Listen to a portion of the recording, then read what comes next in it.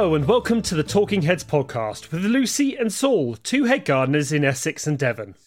In light of the coronavirus crisis we are living in and the drastic changes in horticulture happening up and down the UK, we both realised that bringing a regular glimpse into the gardens we look after might bring a little joy and interest. So for the foreseeable future, Talking Heads will now be a shorter podcast where Lucy and I bring you snippets of our daily lives in our gardens as spring unfurls. We'll also bring you news of gardens and gardeners, nurseries and nursery folk throughout the UK. So, sit back, take a few minutes out of your day and tune into a small dose of our gardening lives.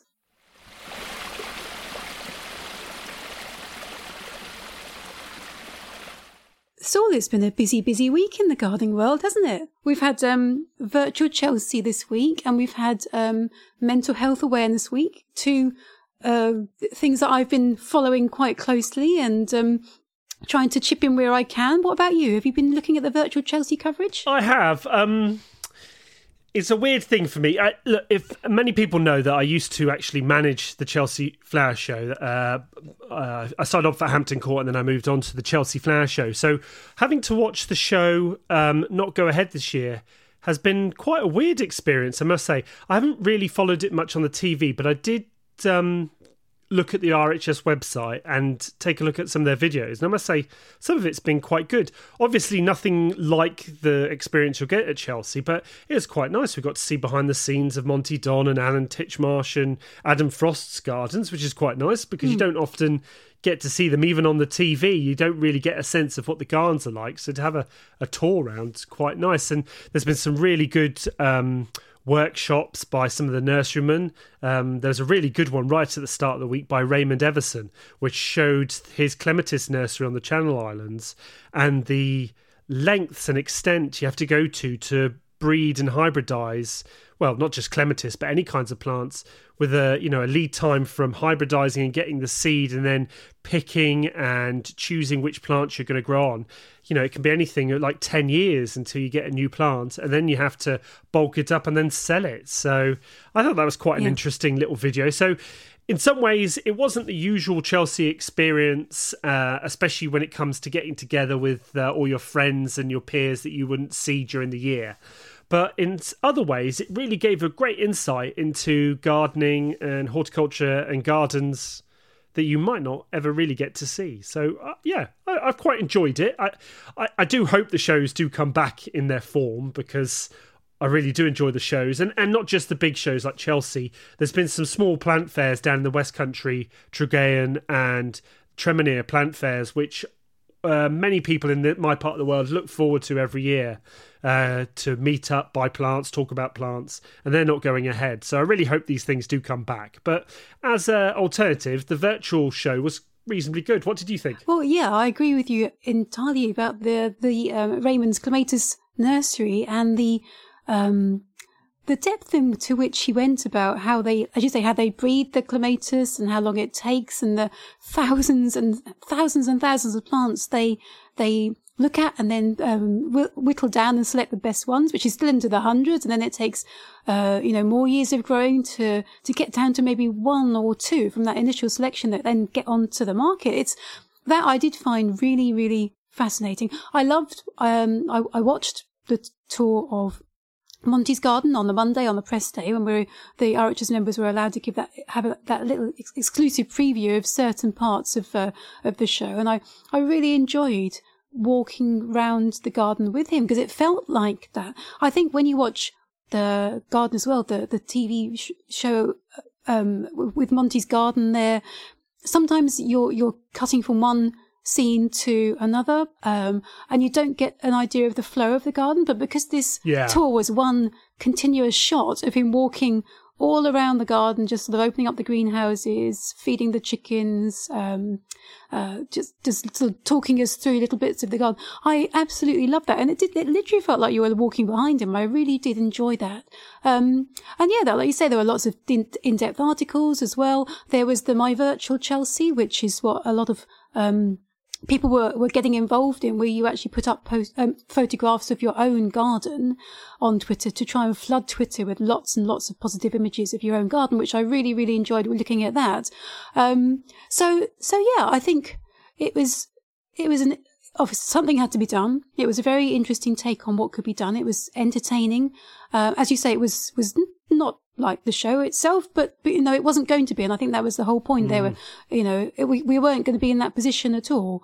But there was a lovely buzz on social media about it. And, Chelsea, a lot of it, as you know, is all about the buzz and the hype. It is, yes. More than any of the other shows. And so there was that part to it, which I did really enjoy. So, and then just going back to Mental Health Awareness Week as well, I think that there's been, that was also combined with the My Virtual Chelsea for a stage, because the RHS was wanting to encourage people to think about their mental health and the benefits that gardening can bring to that, and how it can bring calm in their chaotic world, and how it can flood your mind with something to keep you in the moment if you're feeling troubled by things. And I thought that was a really nice thing to bring into people's awareness as well. And I think that there's another, the name of it escapes me for the moment, but I think it's Growing for the Mind, which is another week that starts at the beginning of June. So I think the fact, we all know that gardening is so good for your mental health anyhow, but I think the fact that it's now becoming a more mainstream topic of conversation, I think is really, really useful. That we're not feeling embarrassed to talk about things if we feel a bit stressed or anxious or depressed or tense, angry, whatever those emotions might be that sometimes can be quite negative and erode away at you. It's good that they're being talked about, and it's just fantastic that gardening itself is being recognised as such a brilliant way to temper these emotions and to just bring calm and clarity and just a moment of balance. I think for me, I love first thing in the morning in these sunny days, I go into the greenhouse, I damp it all down. It's so cool. The neighbours aren't up. It's really early. The birds are singing. It's delicious. It's so good for the soul. As a mood lifter, I can't say that anything lifts my mood better than being out in the garden. Just having a quick walk around Stonelands, which I do first thing in the week, just to get my head around what needs doing, what's going on. It's just lovely. Birds singing, the river running by, plants are all growing at the moment. It's, like you say, as a lift for any mental problems, even just going for a walk through a garden or just through a landscape and just admiring the plants and the nature going by is amazing, isn't it? And it's only going to get better. We have had a beautiful week weather-wise. I must say today's been really exceptional. I've been out in the garden all day, and finally my polytunnels are down. I've taken the frames down. Everything is wrapped up and put away in the shed. So the weather has to stay on track now, temperature-wise. I really don't want to get them out again. I've started pressure washing my patio. I've got plants growing all over the place, gingers, bananas, brugmansia are flowering.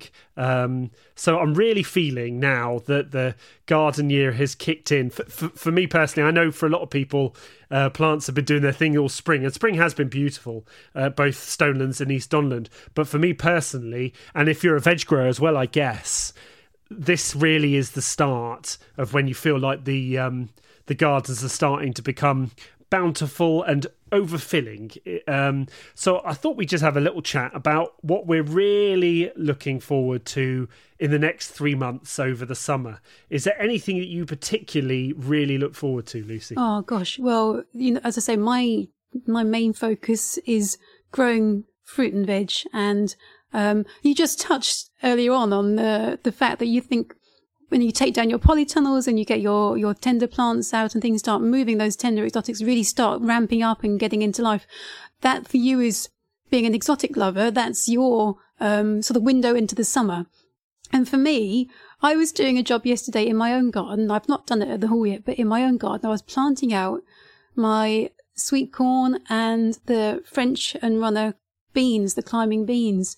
And I don't know what it is about that job, but it fills my soul with such a positive feeling, because it's such a time when you know that there's so much promise in those plants. I've got the hardier crops out already, but it's something about the tender stuff. When you get the tender veg out, for me, that is so symbolic of I say, a time of abundance, of plenty, of promise, lush growth. I love all these tender veg. They're so exuberant and they're so bountiful. And I think when I plant those out, I honestly, I was beaming. Yesterday afternoon, I was sat there on my knees on my manila, tying in the beans, and you got to make sure with beans that you, especially with the runners, you twist them the right way, because they only twist a certain way, which is, I think, anti-clockwise. Someone will correct me if I'm wrong, but I know that if you twist them the wrong way,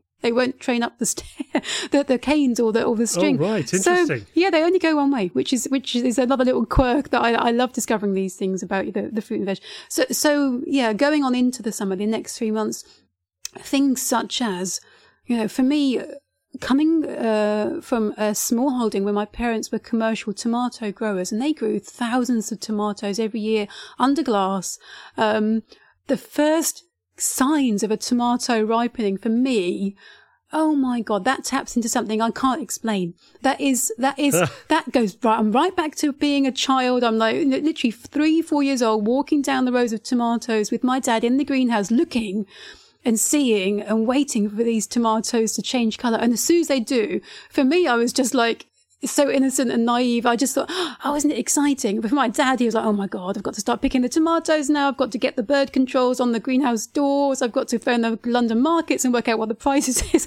I bet for him, that experience is so different to what I feel. I was just excited about it. I reckon it filled him with dread. But to me, like I say, the first ripening tomato, I think, is so symbolic. My tomatoes have just started flowering, which is great. I've got some that are going outside at the hall this year, growing loads of different varieties at the hall this year, over 20. I'm trying various different varieties for flavour, but also a couple of different growing techniques this year, which I really would like to see how they work.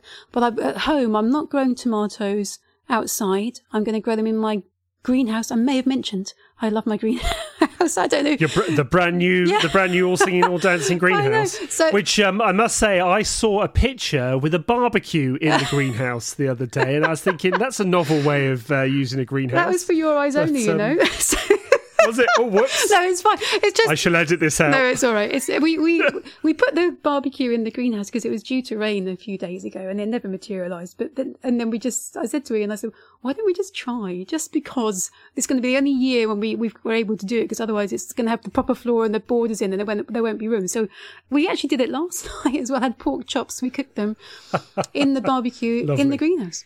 There you go. Anyhow, so that's my kind of like summer encapsulated. So when it comes to gardening, so tell me about you and what really gets you in the summer frame of mind. Do you know what? I'm going to start by agreeing with you about the tender veg, because I just love getting all the cucurbits out. So all the squashes and the courgettes.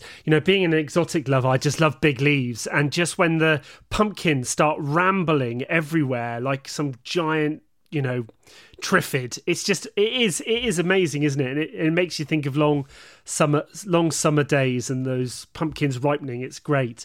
I guess one of the other things that I really love about summer are roses. Last year we had a bit of a disaster at Stonelands. I'm sure people remember from early on in the podcast that I was talking about the deer we had last year.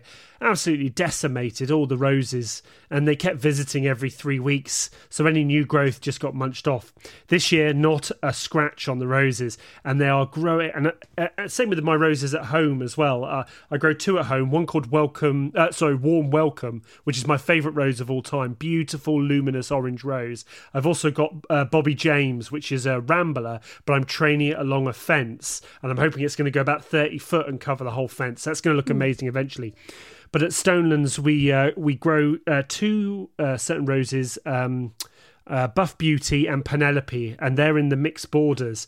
And last week the buds were just there, and I reckon we're quite ahead. We're quite ahead anyway on most things, but I think the roses are going to be flowering roughly the 1st to 2nd weeks of June rather than the 3rd and 4th. So I really am looking forward to seeing those this year, because last year not a flower came out. So and roses, and I think the UK love affair with roses is very justified at this time of year because they are beautiful flowers, and the scent and the way they look it's all very beautiful. But I have a sort of love-hate relationship because I really hate having to deal with them. The pruning, I generally, my arms look like pincushions after I dealt with them, and every year I go, I'm not growing roses ever again. And then every year they come out, flower, and the scent hits you, and you think, this is why I put all that pain, all that work in. And yeah, roses are beautiful. Do you know what? I'm going to get you. Nice... Oh, sorry. I'm just going to butt in just to say I'm going to get you some gauntlets for Christmas now, because I'm mortified that you get scratched to pieces with your roses. You know, you can get those gloves that go right up to your elbows. Yeah, you can get those cuffs, can't you? Yeah. So I don't know why. I don't wear gloves in the garden anyway because I really don't feel right in them. Firstly, I don't feel tactile enough trying to get all the weeds and stuff. But also, I just like to have my hands in the soil and stuff. So I tends to extend to when I'm dealing with roses or even plants like euphorbias or even my brugmansias outside, because technically brugmansias have a hallucinogenic agent in them that if it can get through the skin, or especially if you get the sap in your eyes, you can start hallucinating very wildly. But again, I don't wear gloves for them. I tend to be very cavalier when it comes to all these noxious plants. Things like giant hogweed and euphorbia, all the sap all over everywhere. I don't seem to react to them that badly, but roses. I look awful. I'm very pleased to hear that you don't react. I'm slightly concerned about your hallucinogenic plants in your garden, and the fact that they can make you wildly hallucinate. Is that something that you? I think some people have been affected badly by them, or they've talked to me about them. But I think generally it's when they've either got the sap into their eyes or they've accidentally ingested a little bit of it. Right. It doesn't affect me at all. I've never had a problem. Have you tried? And to be honest, you've not tried to put the sap in your eye. True. I haven't No. tried them, but the scent of the flowers. I've got one flowering at the moment called Gelberiza, which is German for big yellow, massive yellow flower, literally a foot long flower, huge, great thing. And the scent in the evenings, it will fill the whole. Just 2 flowers at the moment. That will fill the whole garden and our living room with this sort of very intoxicating, very heady, lemony scent. Gorgeous. And I just it's the reason I grow them, because and a lot of my plants actually I've realised actually have a lot of scent. So there's 2 things in the exotics I love. It's leaves, and just big leaves and different kinds of leaves and just all kinds of greens. But it's also I grow a lot that have scent related things, and I tend to pick when I'm trialing plants, I tend to pick the ones that have better scent, because I absolutely adore sitting in the garden with a book, say, or just sitting there, and then suddenly this waft of smell comes, and you can't tell where it's from sometimes, but it just hits you in that sort of that way, and it just yeah. There you go. That's summer for me. Is that scent wafting into our living room? Brugmansia scent. What was the name of the Brugmansia you say is your favourite? The one at the moment that's flowering is called Gelberiza, right. Which means big yellow in German, and it is a big yellow flower. But I've got about 15 varieties, so I'm waiting. That's the earliest, but I've got Charles Grimaldi and Grand Marnier, which people can probably pick up even at a garden centre very easily. And if they should try them, because they are amazing, massive flowers, very very impactful, but the scent is just out of this world. Yeah, I going back to scent, because I really do think that, and again we've talked right at the start about Mental Health Awareness Week. I think scent can be something that can be so strongly evocative. The smell of everyone, the classic fresh cut grass is a lovely sweet scent for people. And for me, I was picking my first bunch of sweet peas about just over a week ago. Oh, yes, and sweet the peas. scent of them, it gets so nostalgic for me. And I do think that scent taps into something that, it's a very primal sense, isn't it? The sense of smell. It's something that I think taps into your subconscious somehow, and really does evoke some kind of feeling. Like I say, with plants primarily, it's a calm feeling, and it just puts you at ease with everything. And things like lavender is well known as a sort of calming herb. I actually put a little bit of lavender balm on my temples when I go to sleep at night if I'm having trouble sleeping. That works a treat. Absolutely works a treat. I'm really fascinated at how scent can tap into, as I say, all these things that we don't appreciate about our brains.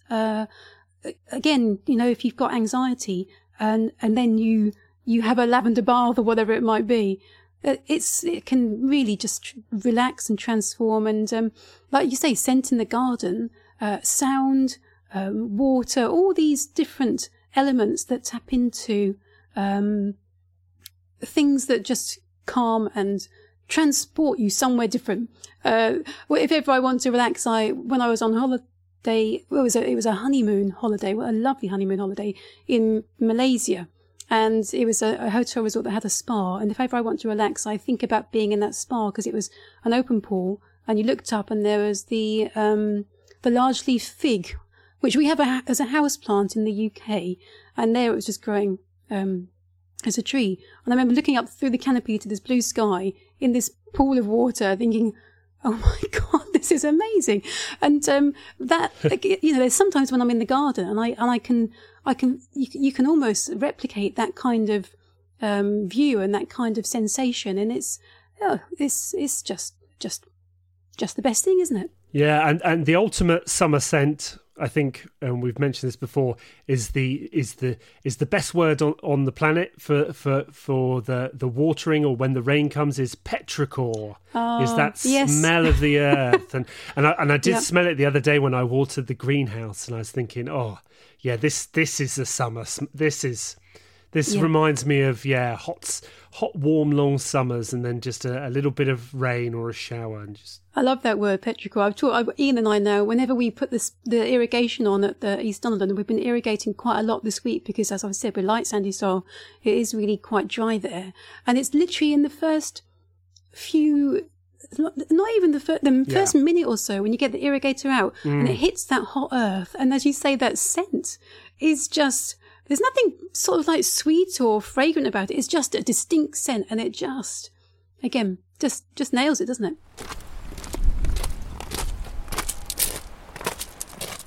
So that's today's podcast. We hope you enjoy this shortened format and the look at our lives and our gardens. Hopefully you'll tune in again soon to hear about what we're up to. We understand that for many, life has changed in ways not imagined during the start of this year. Our thoughts especially go out to all our colleagues and peers in horticulture that have been drastically affected, and we hope that life will return and, like all good plants, flower again much better than before. In the meantime, please do get out into your gardens, support your local small specialist nurseries, and enjoy time out from this extraordinary shift in ordinary life. Until the next episode of Talking Heads, goodbye!